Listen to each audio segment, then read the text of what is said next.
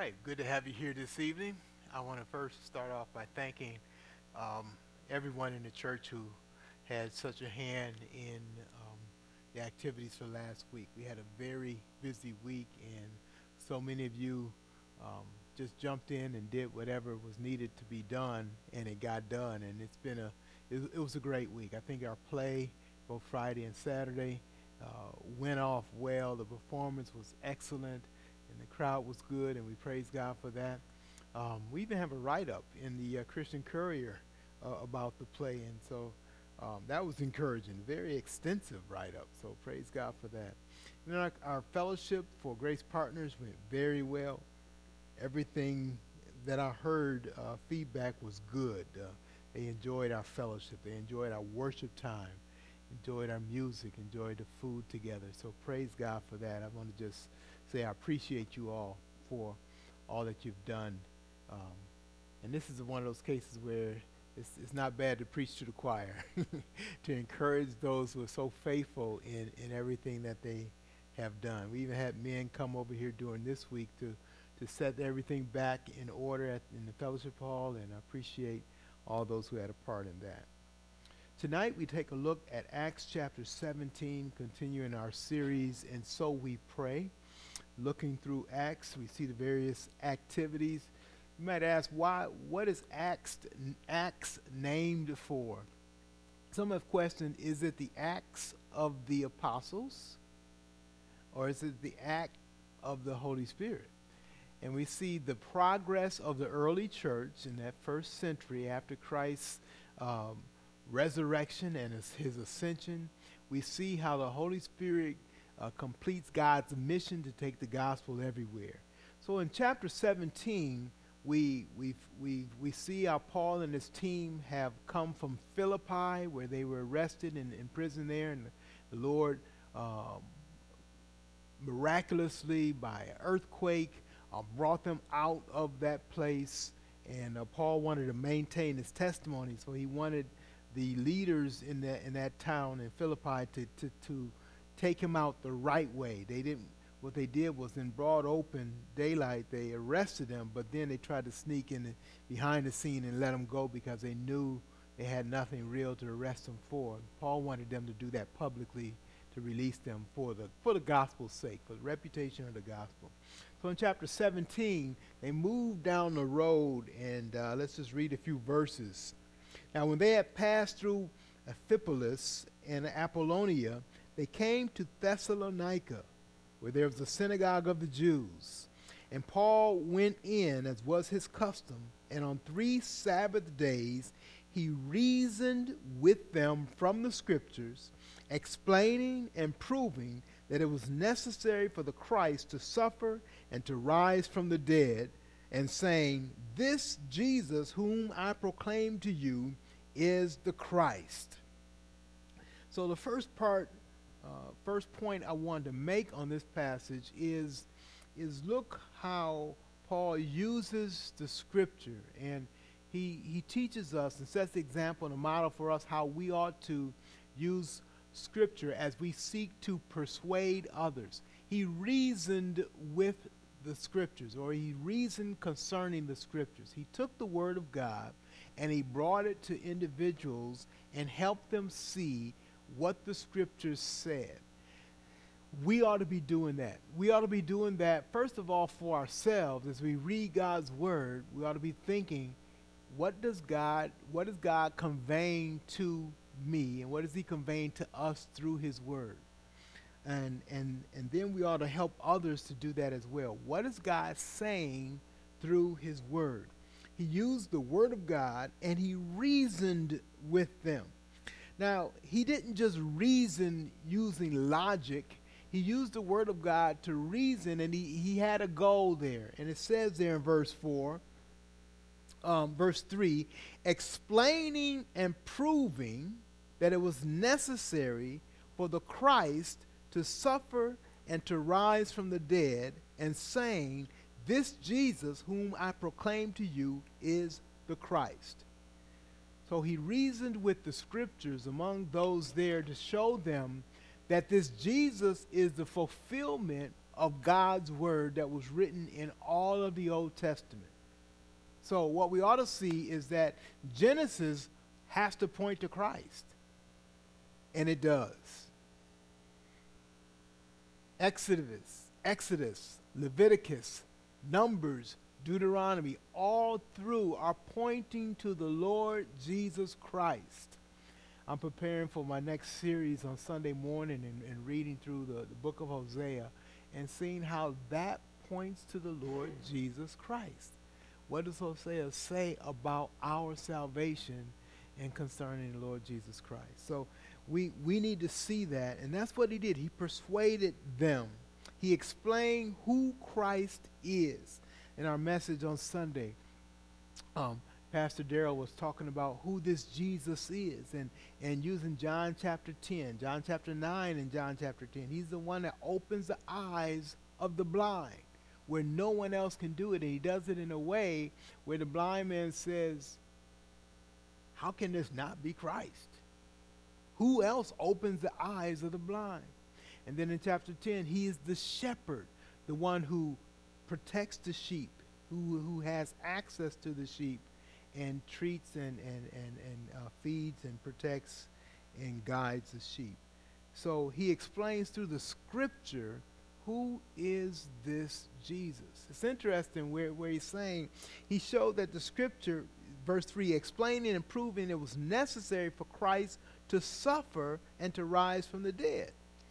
He took the Old Testament scripture and pointed out God's plan for the deliverer, for the rescuer, for the savior of the world, how he must suffer and rise from the dead. So when he does this, let's look at some of the results that happen there. So here he is,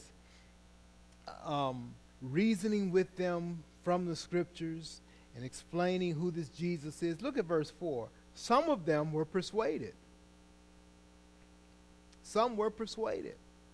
And that's good, isn't it? We rejoice when we see that happen, when some people are persuaded and they come to accept the truth of God's word.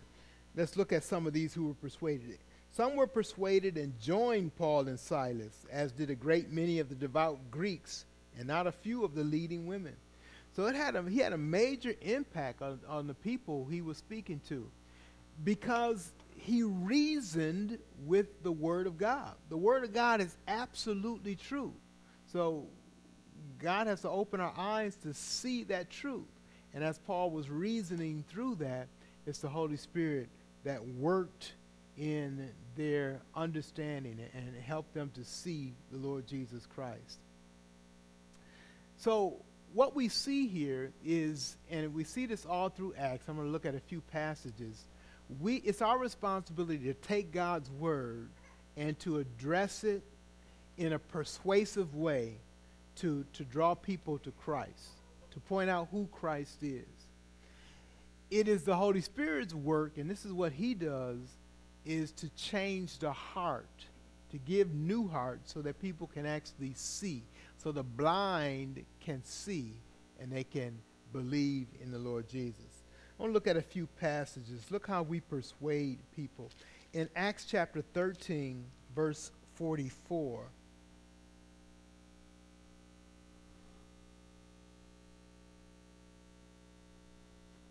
Someone could read that for me. Acts 13:44.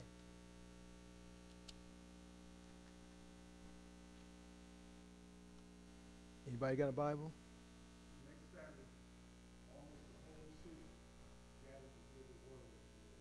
All right, so Paul, as his practice was, he was going into the synagogues on the Sabbath, and he was teaching the word of God. Now look what happens.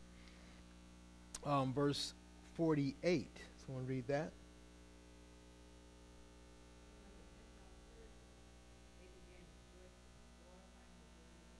Paul presents God's word, but look who comes to believe. How do they come to believe? It says, as many as were appointed to eternal life believe. This shows the Holy Spirit's work in the heart of individuals. So it's our responsibility to give the word, to persuade, to reason with the scripture, and it's the Holy Spirit who does that. When we do that, the Holy Spirit comes along and he he moves some. Some are persuaded, not all, but as many as he desires, who he appoints to eternal life, are the ones that he brings to faith. Let's go back to chapter 2, verse 47. Acts chapter 2, verse 47. Someone read that for me.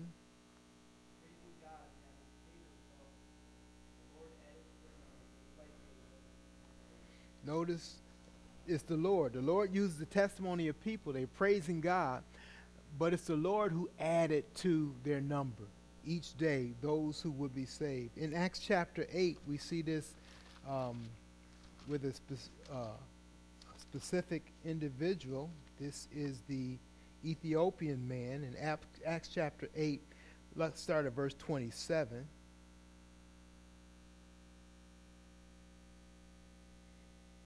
Someone could read that. Right? And someone in verse 28 all the way through 30.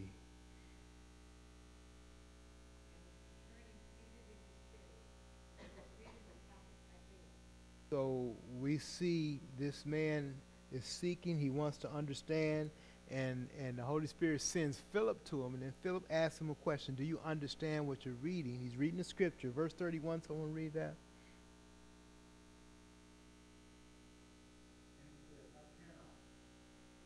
Right. God uses people.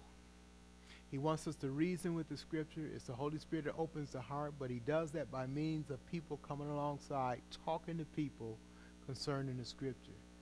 Has God laid somebody on your heart? Has God brought somebody close to you in your path? Are you praying that God will bring somebody in your path? You know, you can't force that, but what you do is ask God to open those doors and pray that you'll recognize those doors when they are open.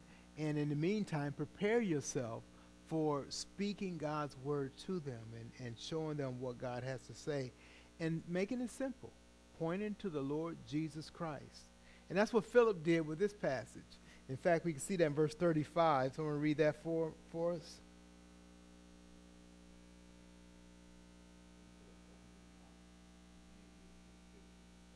Right, so that was his task, to take the word of God and point to that person, the Lord Jesus Christ.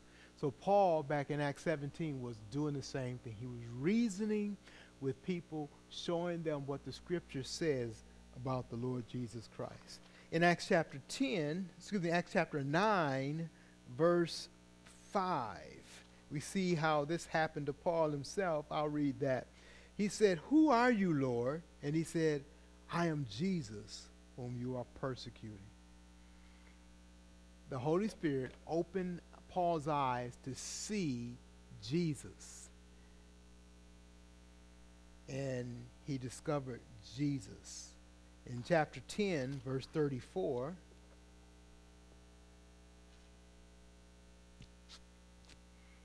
Peter has been sent to a Gentile man. And I'd like somebody to read 34, 35, and 36.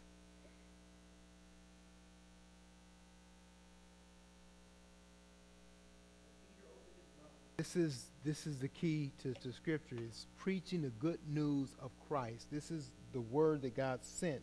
And this is what Peter was sharing with this Gentile man.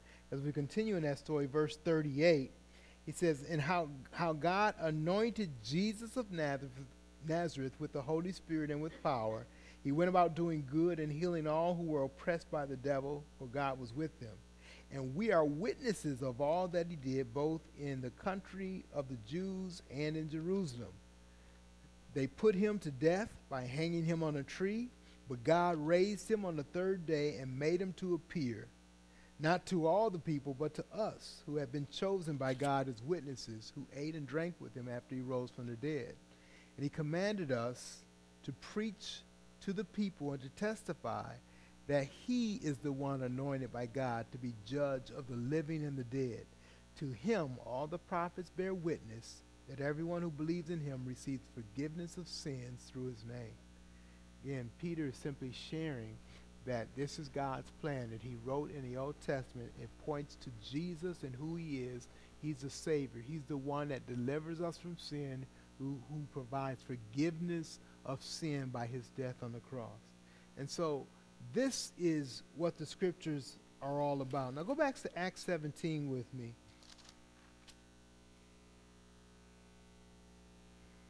We said that Paul was reasoning with them from the scriptures. Some were persuaded in verse 4, but look at verses 5 through 9. So, just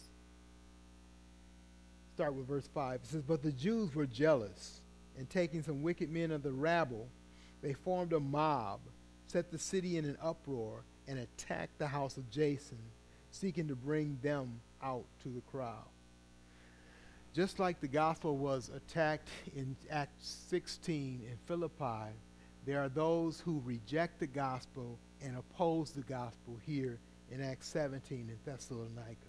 So we're reasoning through the scripture. We see that some respond, some are persuaded, many reject and refuse and oppose the gospel.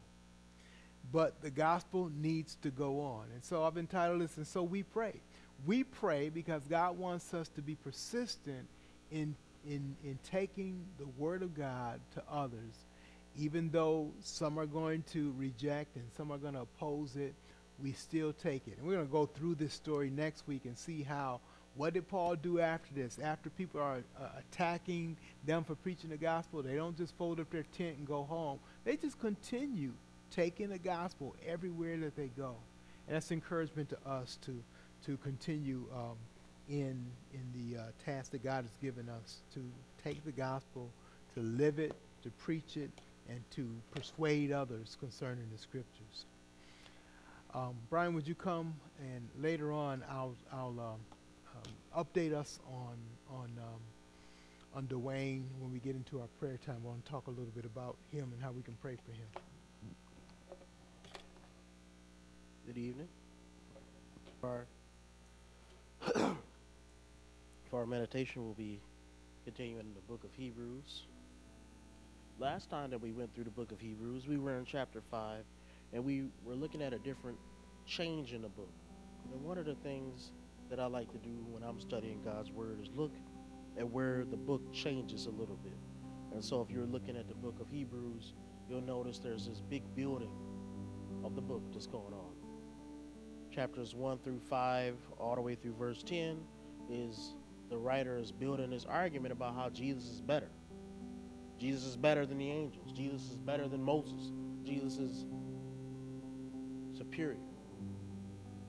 And we start to understand more and more about the superiority of Jesus, but then it's like he's talking, and then all of a sudden he looked and he's like, "But I gotta say something to you." And we're in that part where he's talking to us. And so it's a little bit of a stop at it. It's almost like if you were reading a book, the music changes a little bit, right? The scene changes, the feel changes. Starts to get a little bit aggressive with us a little bit. He writes to us in a way that modern writers would not write to us. I think that's because the Holy Spirit is tougher with us sometimes than is commercially acceptable to be, right? If I was writing a book like this, I would not rebuke my readers because you want them to buy your book. Why would anybody buy your book for you to rebuke, right? But he's not writing this to be so. He's writing it because the Holy Spirit told him to say it. And so writing it, and sometimes they write stuff bad about themselves. Look at Jonah. Jonah wrote Jonah. Who would write that story? I was a fool. I ran away from God. Got swallowed up by a whale because I ran away from God. Got spit up back in the land that I was trying to run away from. Had to preach to my enemies. Was so hateful towards them that I wanted to watch God's judgment fall on them. I loved the plant that shielded my head more than the children of that city. That's the book of Jonah. But Jonah wrote Jonah because God told Jonah to write Jonah. The writer of Hebrews, we really don't know his name, right? People debate about who he is. We don't know him. But God told him to write this, and he is writing in this part, and we can just call it the rebuke, right? And so the first part that we looked at last time was just talking about how this is hard to explain.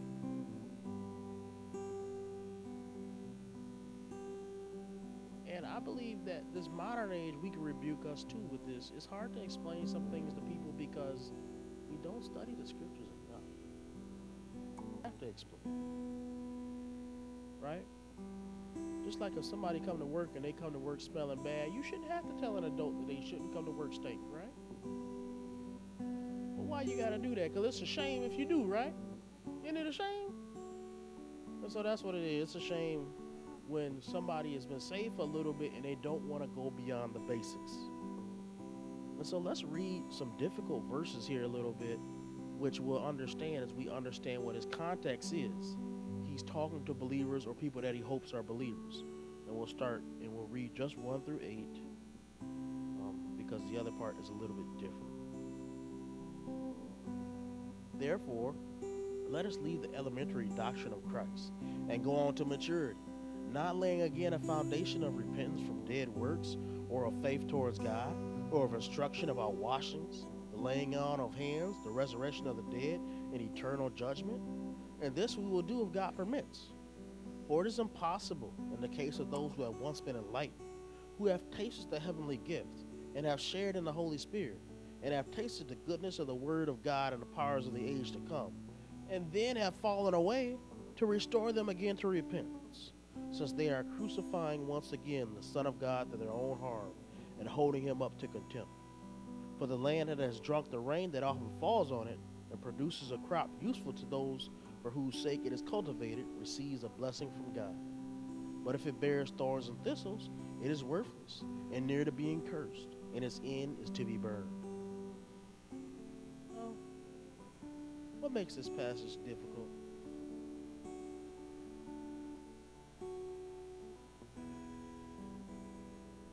So what's the misunderstanding?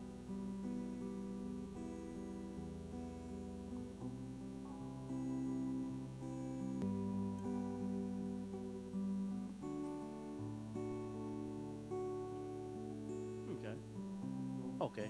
So let's think about this. What are some difficult things in this passage that make it hard for us to understand? Is it difficult or is it easy to you? Who finds this passage easy? Raise your hand if you think it's easy. Who thinks it's hard? Raise your hand if you think it's hard. Raise your hand if you think it's just in the middle somewhere. Okay, so most people think it's hard. Why do you think it's hard? I'm just going to go and just call out names so we can get some participation. Brother Charles, why do you think it's hard? Oh, okay. Sharmon, why do you think it's hard?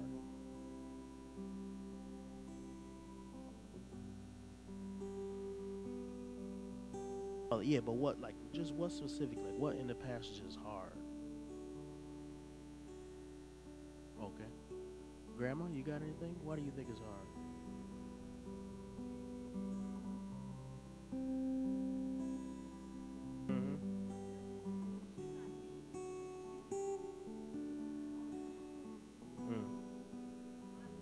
Okay.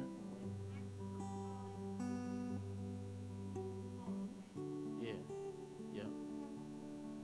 Yeah. I think Grandma kind of highlights why it's difficult to me, because I think this passage. Here's the thing: when you go in the book of 1 John, you just get black and white. Nothing, and there's nothing against John. It's just that's how it is when you read the book of John. If you practice righteousness, you are saved. If you practice sin, you are unrighteous. But this passage handles the gray area, right? Where there's people who have the appearance of being saved and have participated in good things, right? But we don't get what we expect from them. And how are we to perceive them, and what should we say to them? That's why this passage is hard, because it's addressing something that's hard.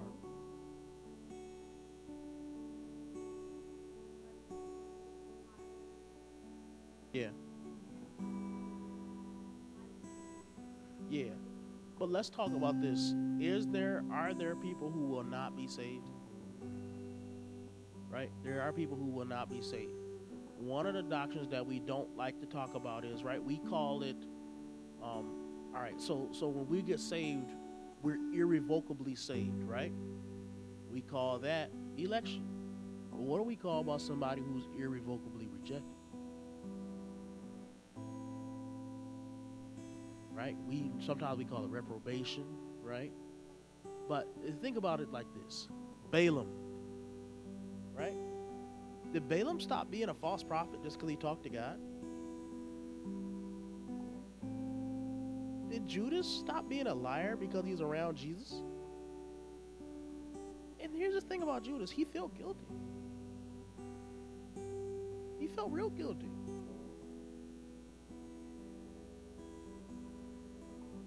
Did Cain ever change his ways?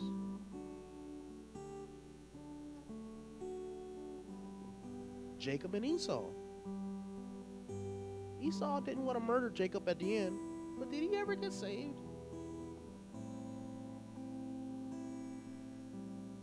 The scripture addresses those issues, and that's why it's hard, right?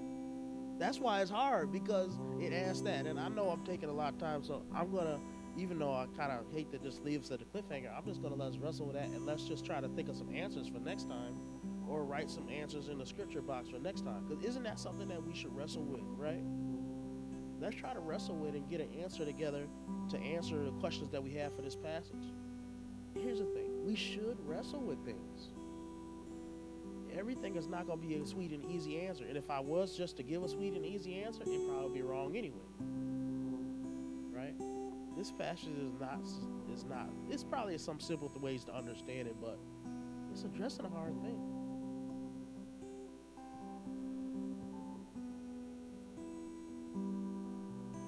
Yep.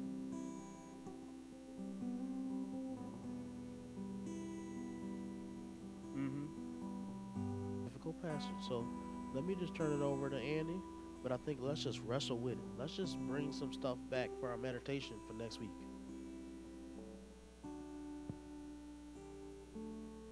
I'm just going to segue from that into my section, but I'm backsliding.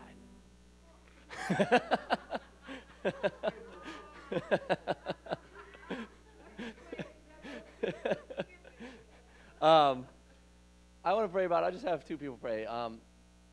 Let's pray for prayer of praise for this last weekend's joint service. It was such a good time. It was awesome seeing all those people here. Everything just seemed to go smoothly. It didn't seem like there was any hiccups. Yep. And then, even serving the people, how that just went smoothly. Because that can get crazy in itself. So, easy. Just however you feel led to pray. Just prayer praise for how this weekend went. I mean, it was so uplifting. I had such a good time. And then I'll close in prayer.